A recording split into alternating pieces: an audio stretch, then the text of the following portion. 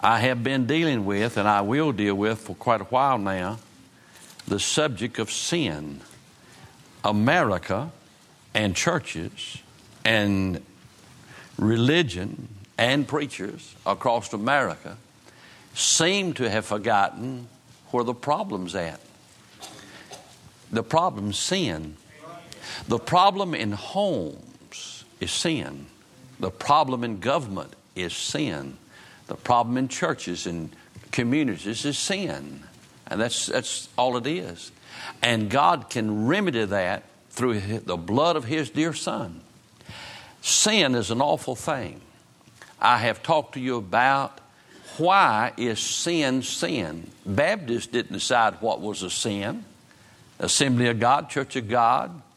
No religious group has ever decided what sin is. Now, they may put certain traditions to it or certain convictions to it.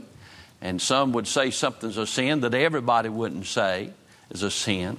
But regardless of that, the fact of sin is not something that churches conjured up. It is a decree of a holy God. And it's sin because of what God says in His Word and in His character and His person. According to the Word of God, sin is a transgression of God's law, God's boundary. Transgression means you step across the line. God's got guidelines, and it's because of His holy character. And He wants us to live by those, and here's the kicker. He wants you to live in accordance to His will and in accordance to His commands for your own benefit. He said, "These things have I spoken to you that your joy might be full." Now, the devil's a liar. He'll tell you drugs will give you happiness, but he's a liar. He'll tell you that success will bring happiness, but the devil is a liar. He'll say that education and prominence will give you happiness, but the devil's a liar. In the final analysis, there's only one thing that can give you joy and peace, and that is a relationship with the Lord God, and that's only possible through the Lord Jesus Christ. Sin, I preached also a message entitled "The Exceeding Sinfulness of Sin." Paul describes it that way. He said that sin might become exceedingly sinful. And then last Sunday I talked about the way and the wage of sin. The wage of sin is death. I want to begin now to get a little specific. I realize that there's a lot of sin in the world. There's a lot of sin in Hollywood. There's a lot of sin in Washington. But I don't live in Washington. And I don't live in Hollywood. I live in Johnson County. And we just eat up with sin around here. I want to begin our thoughts along this line this morning. I want to talk to you about the saint and sin. The saint and sin. You say, "Brother Billy, how in the world could you describe somebody as a saint and in the same breath say sin?" Well, the biblical concept of a saint is not somebody that's declared by the Pope or anybody else to be a saint. It's according to the Word of God. Paul writes to the saints that such a place, saints such a place, and then in that book he begins to talk about their sin. Saints means somebody who's been saved and set apart. In reality, every person in this building that's saved is a saint of God, because it means you have become a son of God. And the word saint simply means separated or set apart. You are set apart from the world. You're translated from the kingdom of darkness to the kingdom of light. You've passed from death unto life. You are now His child. John says we are now the sons of God. Does not yet appear what we'll be, but we know we are saved. We know that we're children of God. And somebody raised the question, well, can a Christian sin? I've had people say, can a Christian sin? Oh, yeah. Oh, yeah, they can. Some of them's good at it. Sin. Look in the Bible, please. Isaiah chapter number 59. Isaiah chapter number 59. I almost was going to say, I'll get you out on time. But Pansy has already spoke to that issue. Isaiah 59 verse 1. Behold, the Lord's hand is not shortened that He cannot save, neither His ear heavy that He cannot hear. But your iniquities has separated between you and your God. Your sins have hid His face from you, that he will not hear you. He will not hear. And your hands are defiled with blood, and your fingers with iniquity. Your lips have spoken lies, and your tongue hath muttered perverseness. None calleth for justice, nor any pleadeth for truth. They trust in vanity and speak lies. They conceive mischief and bring forth iniquity. They hatch cockroaches' eggs and weave the spider's web. He that eateth of their eggs dieth, and that which is crushed breaketh out into a viper. Their webs shall not become garments, neither shall they cover themselves with their works. Their works are works of iniquity, and the acts of violence is in their hands. Their feet run to evil, and they make haste to shed innocent blood. Their thoughts are thoughts of iniquity. Wasted and destruction are in their paths. The way of peace they've not known. They know not. And there's no judgment in their goings. They have made them crooked paths. Whosoever goeth therein shall not know peace. Therefore is judgment far from us, neither doth justice overtake us. We wait for light and behold obscurity, and for brightness and we walk in darkness.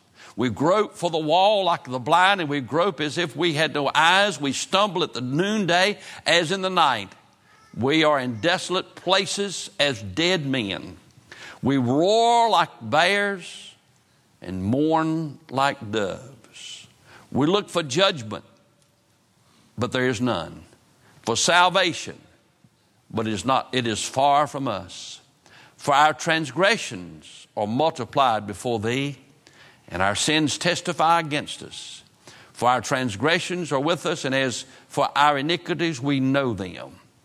In transgressing and lying against the Lord, and departing from our God, speaking oppression and revolt, conceiving and uttering from the heart words of falsehood. And judgment is turned away backward, and justice standeth afar off, and truth is fallen in the street, and equity cannot enter. Will you bow with me? Heavenly Father, I pray now the Holy Ghost of God to give me that unction, that anointing, the filling of the Holy Ghost of God that'll make the difference. Our Father, I pray, God, for the old-time power. I pray, God, for that convicting power of the Holy Spirit of God to be in this place this morning. I pray, God, that through the means of internet and radio, that, God, you too could reach into hearts of people. And, God, show them, our Father, their sin. Help us to see our sin this morning. And, God, that sin is a robber. That sin robs us of peace and of all the things that you want us to have. Sin is not a play toy. It's not something that, God, you've said we couldn't indulge in because you don't want us to have fun. But sin is really the thing that's caused us all of our trouble and problem. And I pray, God, the Holy Ghost right now make that true to every heart, every person in the sound of my voice. And we'll thank and praise you in Jesus' name. Amen.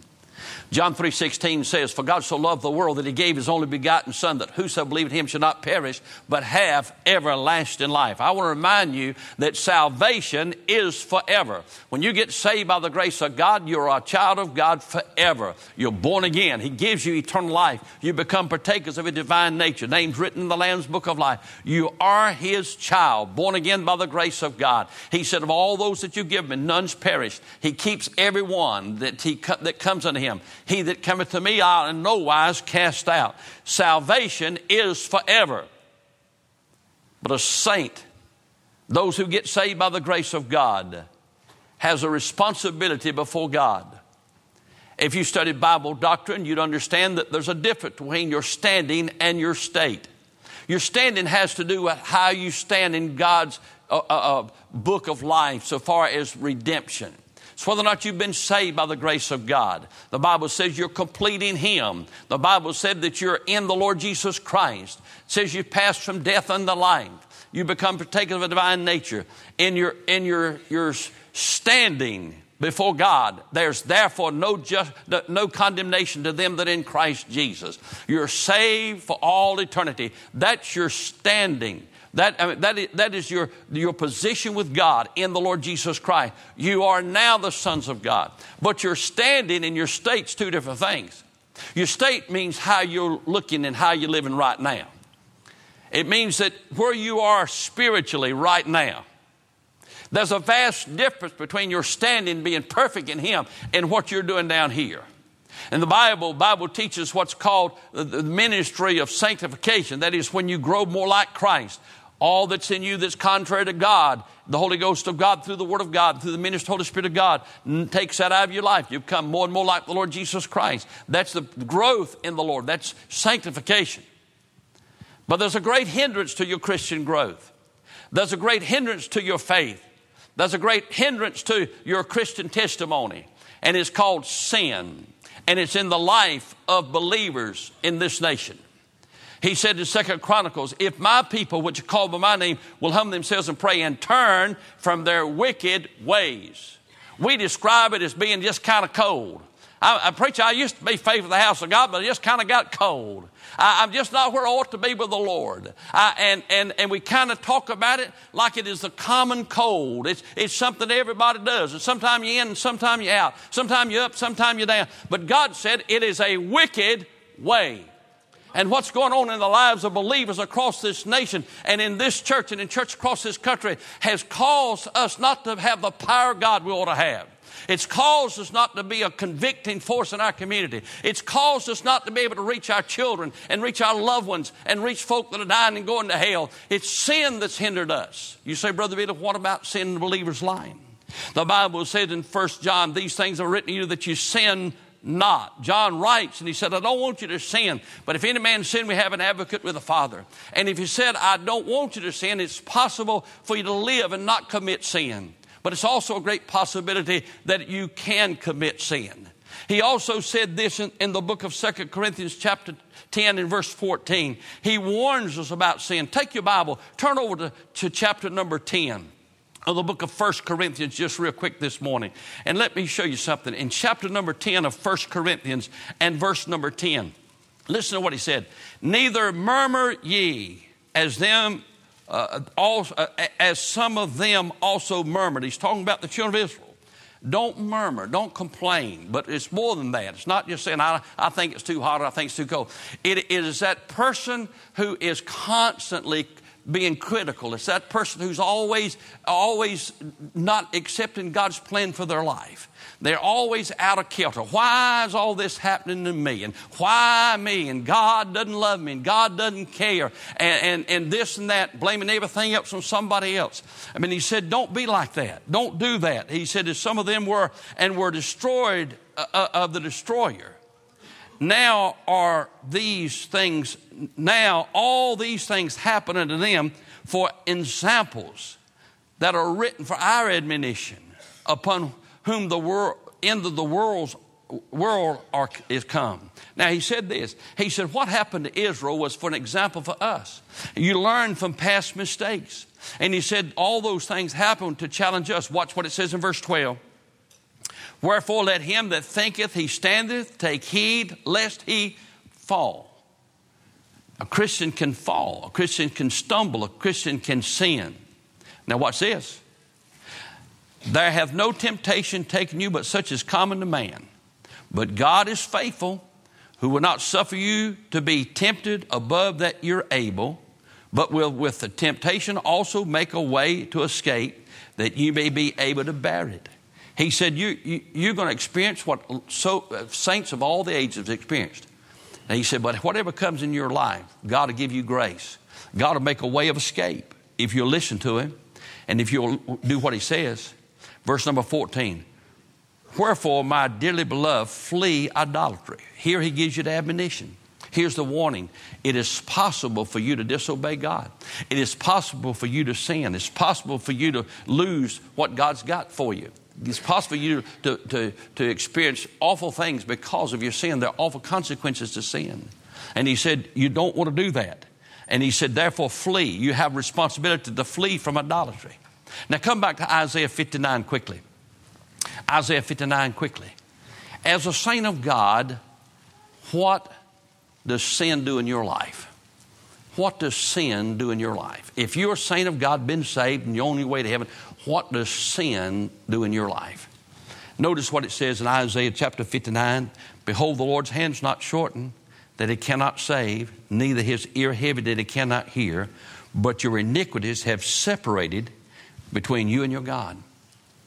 Sin separates you from God. You say, Brother Billy, now you just got through saying that we were saved eternally. The Holy Spirit of God comes in our heart crying, Abba, Father. He said, I'll never leave you nor forsake you. That's exactly right. But they're separated. How many of you know that a man and woman can be married and can be one flesh legally and yet be separated in the home? You don't have to be outside the home. You cannot live as husband and wife. You cannot have that intimacy. You cannot have that fellowship. You don't have that closeness. And that's what he's talking about. He describes it in the book of Revelation as having left the first love. And sin caused you to be separated from the Lord in that respect. And not in the area of relationship, but in fellowship. It separates you from the presence and the peace and the power of God in your life. It separates there. But the second thing he says this, he said because of that, he said because you're separated, he says your sin has hid his face that he will not hear you. Sin hinders your prayer life. This morning, Brother Ray did a tremendous job in the opening assembly. I wish everybody could have been in here and heard that. He talked about God moving and blessing, talked about seeking the Lord and trusting God. And he began to give illustrations in his own family about how one who had been so adamant against Christianity and his wife for years and years and years had prayed for him, lived the testimony for him. And he testified, he said, I was at home by myself. And he said, God knocked me down on the floor by the couch. And he said, I gave my heart to the Lord. He told about his granddaddy being in the field. And in that field, he'd been just had no interest in God and rebelled against God. But people had been praying for him. And he said he was plowing and said God knocked him down that field and he trusted the Lord, got saved. And he said his only fear then was he's afraid he'd die if he got back to the house to tell his wife he got saved. How long has it been since you heard something like that? You know what I got to thinking? God's a God of grace. He's a sovereign God. But God heard the prayers of those folk who prayed for him. And there's no old-time conviction because there's no old-time praying. And there's no old-time praying because we got so much junk in our lives. It hinders your prayer life. When I was living up in Reedsville, North Carolina, I had a fellow up there who collected the old Corvair cars. They're the ones that had the motor in the back. And he had one he was so proud of, and he pulled it up in the yard of his daughter, and his grandson was going around, just a little fellow, was looking at the car, and he raised up the front of it, which is the trunk on our cars. He raised up the trunk, and the little fellow stood there and he peeked in. He said, Papa, he said, you got junk where your power ought to be. Can I tell you what's wrong with most churches? We've got junk where our power ought to be. Sin separates you from fellowship with God. Sin hinders your prayer life. But look at verse number 3. He said, your hands are defiled with blood and your fingers with iniquity. Your lips have spoken lies and your tongue have muttered perverseness. Sin not only hinders your prayer and separate, but sin will defile you. It'll make you dirty. It'll make you feel dirty before God. Here he has the blood of men on their hands. It defiles you. The Bible said the Lord Jesus Christ, the blood washes us from all sin and it cleanses us, but you get defiled. That's why he said in 1 John, if you confess your sins, he's faithful just to forgive you and to cleanse you because you're defiled. You're walking around unclean. When I was up in a revival, a camp meeting recently up in West Virginia, as a coal miner came in, and I'm not sure why he did it. I guess I don't know the reasoning behind it, but he came in and he had this coal, where he'd been working in a coal mine, and his face, when he first came in, I thought he'd been in a car wreck. Look at him, from back, it was just black, bruised looking, and looked back there, and his face is looked that way. But then somebody said that he was a coal miner, and said he came right from the coal mines to the camp meeting. And I told, I don't know why he didn't wash his face unless there's something special has to be done. Some of you West Virginia people can tell me. But he didn't take time to wash his face. And it's pretty easy to spot in that whole congregation of people who were spit-shined, And he had coal dust all over his face. Couldn't help but see him. And just as obvious as that was to me, when God looks at you as a saint of God, he sees the defilement. You can cover it up, put on a show, and you smile, but God sees the uncleanliness in your heart and life. He sees it just that clearly. Defilement. But notice, not only does it affect us, but look at verse 3 again. He says, your hands are defiled with blood, and your fingers with iniquity, your lips have spoken lies, and your tongue have muttered perverseness. Did you know that your sin blights others? You don't sin by yourself. Your testimony.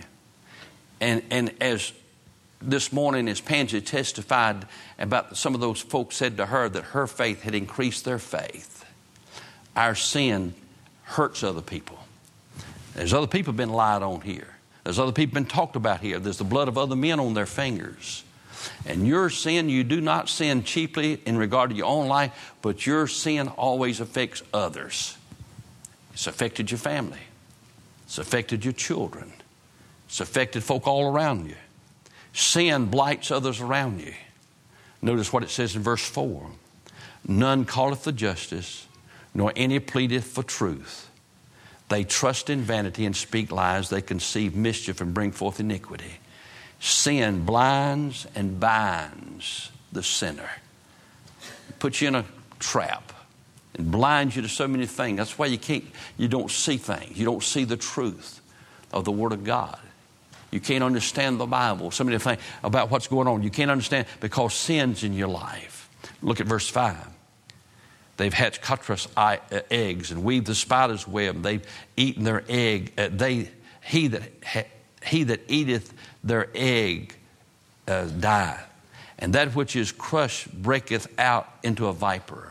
And their web shall not become garments, neither shall they cover themselves with their works. Their works are works of iniquity, and the acts of violence in their hand. Listen, sin not only binds and blinds, but it distorts the mind. Notice what it says. Their feet run to evil, and they've hastened to shed innocent blood. Their thoughts are thoughts of iniquity, wasting and destruction are in their paths. And boy, he's talking about those who, he said, you're God in the beginning. You're God. And instead of being a help and a blessing, they become a destroyer. It's defiled their mind. But notice verse number 8. The way of peace they've not known. Sin destroys your peace.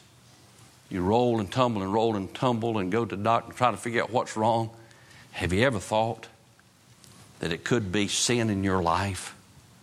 Have you ever thought that you can have no peace until you have the peace of God in your heart?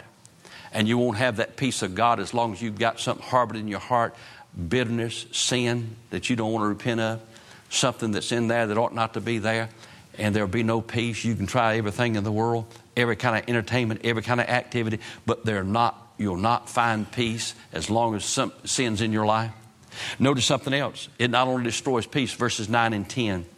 Therefore judgment is far from us, neither doth judgment overtake us. We wait for light, and behold obscurity, and for brightness, but we walk in darkness. We grope for the wall like the blind, and we grope as if we had no eyes. We stumble at noonday as in the night. We are in desolate places as dead men. Sin darkens the mind.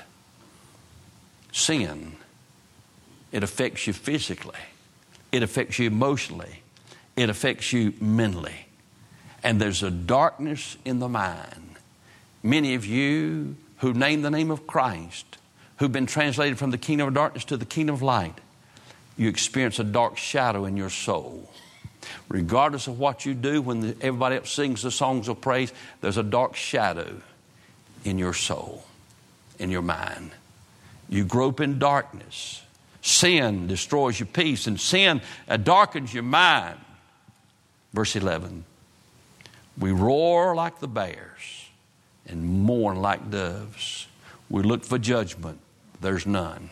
For salvation, but it's far from us. Sin brings despair and a sense of hopelessness. The Bible said, we sang a song, Victory in Jesus. But for the saint of God who's in sin, they grope in darkness. For the saint who's in sin and has sin in their heart, they have a spirit of despair and hopelessness. Most of the time, Much of the time, it could be described as depression. And yet quite often, it's nothing more but sin and the result of sin in our life. Now, I don't mean to just say that it's not such a thing as depression, because there is. There's clinical depression because of hormonal balances and such as that, chemical balance in your body. But I'm going to tell you one thing. Sin brings a sense of depression in your life. Sin. Sin. Notice it a little further down here. It says this, verse 12. For our transgressions are multiplied before us, and our sins testify against us. And our transgressions are with us. And as for our iniquities, we know them. To know and not repent of them, to be aware it's there, brings all the repercussions I've just gone through. Sin brings guilt. God does not send the convicting power of the Holy Spirit of God to leave you in a sense of guilt. God doesn't reveal these things about darkness and despair and defilement, all those things. He doesn't reveal those things to you to bring you to a place of despondency. It's like the law. The Bible said the law was given that every mouth might be stopped and all the world become guilty before God. Why? To point us to Christ. And the reason He sends the convicting power of the Holy Spirit of God, the reason these results are so obvious, the reason that you live daily with this sense of guilt of your sin is because He wants to do something about it. Look at verse number 15. Yea, truth faileth, and he that departed from evil maketh himself a prey. The Lord saw it, and it displeased Him that there was no judgment. And He saw that there was no man, and wondered that there was no intercessor.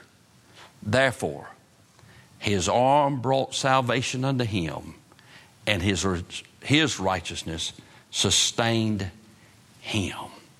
Verse 20, and the Redeemer shall come to Zion, and to them that turn from transgression in Jacob, saith the Lord. Here's the remedy. Sin's a reality, but here's the remedy. God looked at us and He said, here they are in their sin. Now I want you to listen to this. As a believer, Pansy said something in the hospital she didn't say up here. I'll help her with her testimony. She told me, she said, I wanted to be in charge. I wanted to be in charge. That's when she came to the point where she just going to trust God. And she trusted Him all the time. She just wanted Him to give her that peace, and He did. But she said, I want to be in charge, but I never was really in charge. And some of you want to be in charge, but you're not really in charge. Sin is in your life as a believer. Holy Ghost of God is dealt with your heart about it. He said, our transgressions are before us, they multiplied, and we know them. If you're a saint of God, the Holy Ghost of God lives inside of you. I don't have to list and enumerate all of your sins. He's already done that. You know where you are in Him. Now you can stay in that sense of guilt and despondency, or you can do what it says here. He said He looked and He said they couldn't help themselves. He said, but the arm of the Lord brought deliverance and salvation. You could not save yourself. You can't revive yourself. But if you this morning would flee to Him and get around this altar and say, God, I am your child. And God, I've got things in my life that ought to be there. I confess that to you. But God, you're the one that's got to cleanse me. You're the one that's got to restore me. And God, I'm throwing myself completely on you to do that. He said, if my people, which are called by my name, will humble themselves.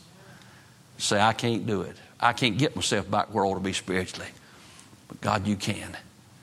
And humble themselves and pray and seek my face and turn from their wicked ways. And He said in this place, Jacob, He said, the Redeemer's coming to Zion, and to them that turn. If you're willing to turn this morning, He'll forgive you. I want you to bow your heads in prayer. I preached, I believe the Holy Ghost of God led me to preach as I've preached. I didn't try to be loud. I didn't try to be demonstrative this morning. I'm trying to give you the truth. The Holy Ghost of God deals with your heart.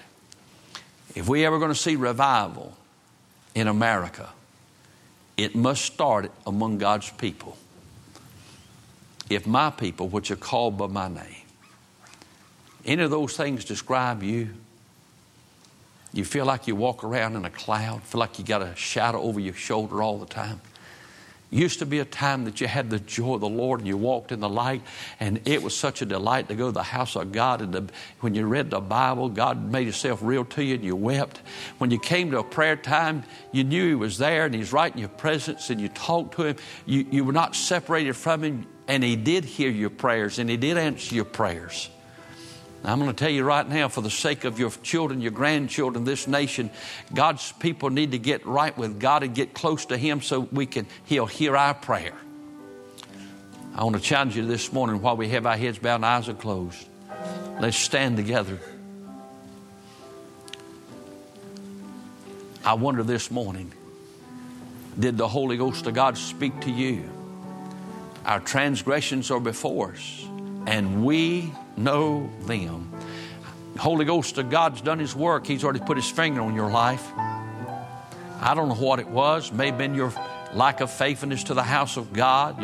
You're not doing what he wants you to do in some area. Maybe it's some thought, some deed, some action. He's diagnosed all your case if you're his this morning already. And I'm just going to say to you this morning, he said he looked around and said, there's no truth, there's no justice. And he said, therefore the Lord himself did it with his arm, with his righteousness. And I'll tell you what you can do. Just like you got saved, if you come to him and say, God, I want to be restored. I want to be revived. God, I turn from my sin, turn to the Savior, acknowledge and confess sin that it brings to your mind, and confess it honestly and say, God, that's wicked. That's wicked. Don't try to justify it. Get it out. Confess it. I promise you he'll do what he said. If my people, which are called by my name, will humble themselves and pray and seek my face and turn from their wicked ways, I will hear from heaven. I'll forgive their sins and I'll heal their land. I invite you to come. If you can't kneel, just come stand around the front. Disobedience is a great sin. I want to encourage you to obey him this morning. Some of you have been praying, seeking God's guidance, and he showed you what he wants you to do, and you hadn't done it yet. Obey him. Obey him. God's Holy Spirit speaks to your heart.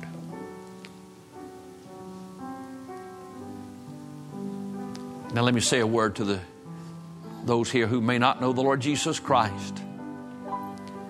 You say, Brother Billy, you make it sound like that being a Christian is a tough thing. No, it's a battle. And it's neither easy nor hard. It's completely impossible. Impossible. Without him, we can do nothing.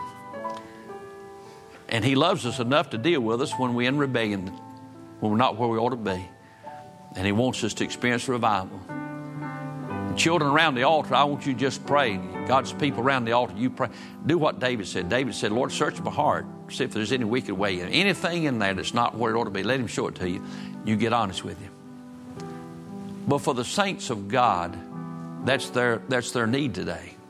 But if you're here today and you're not saved, you've got only one need. You need to be saved.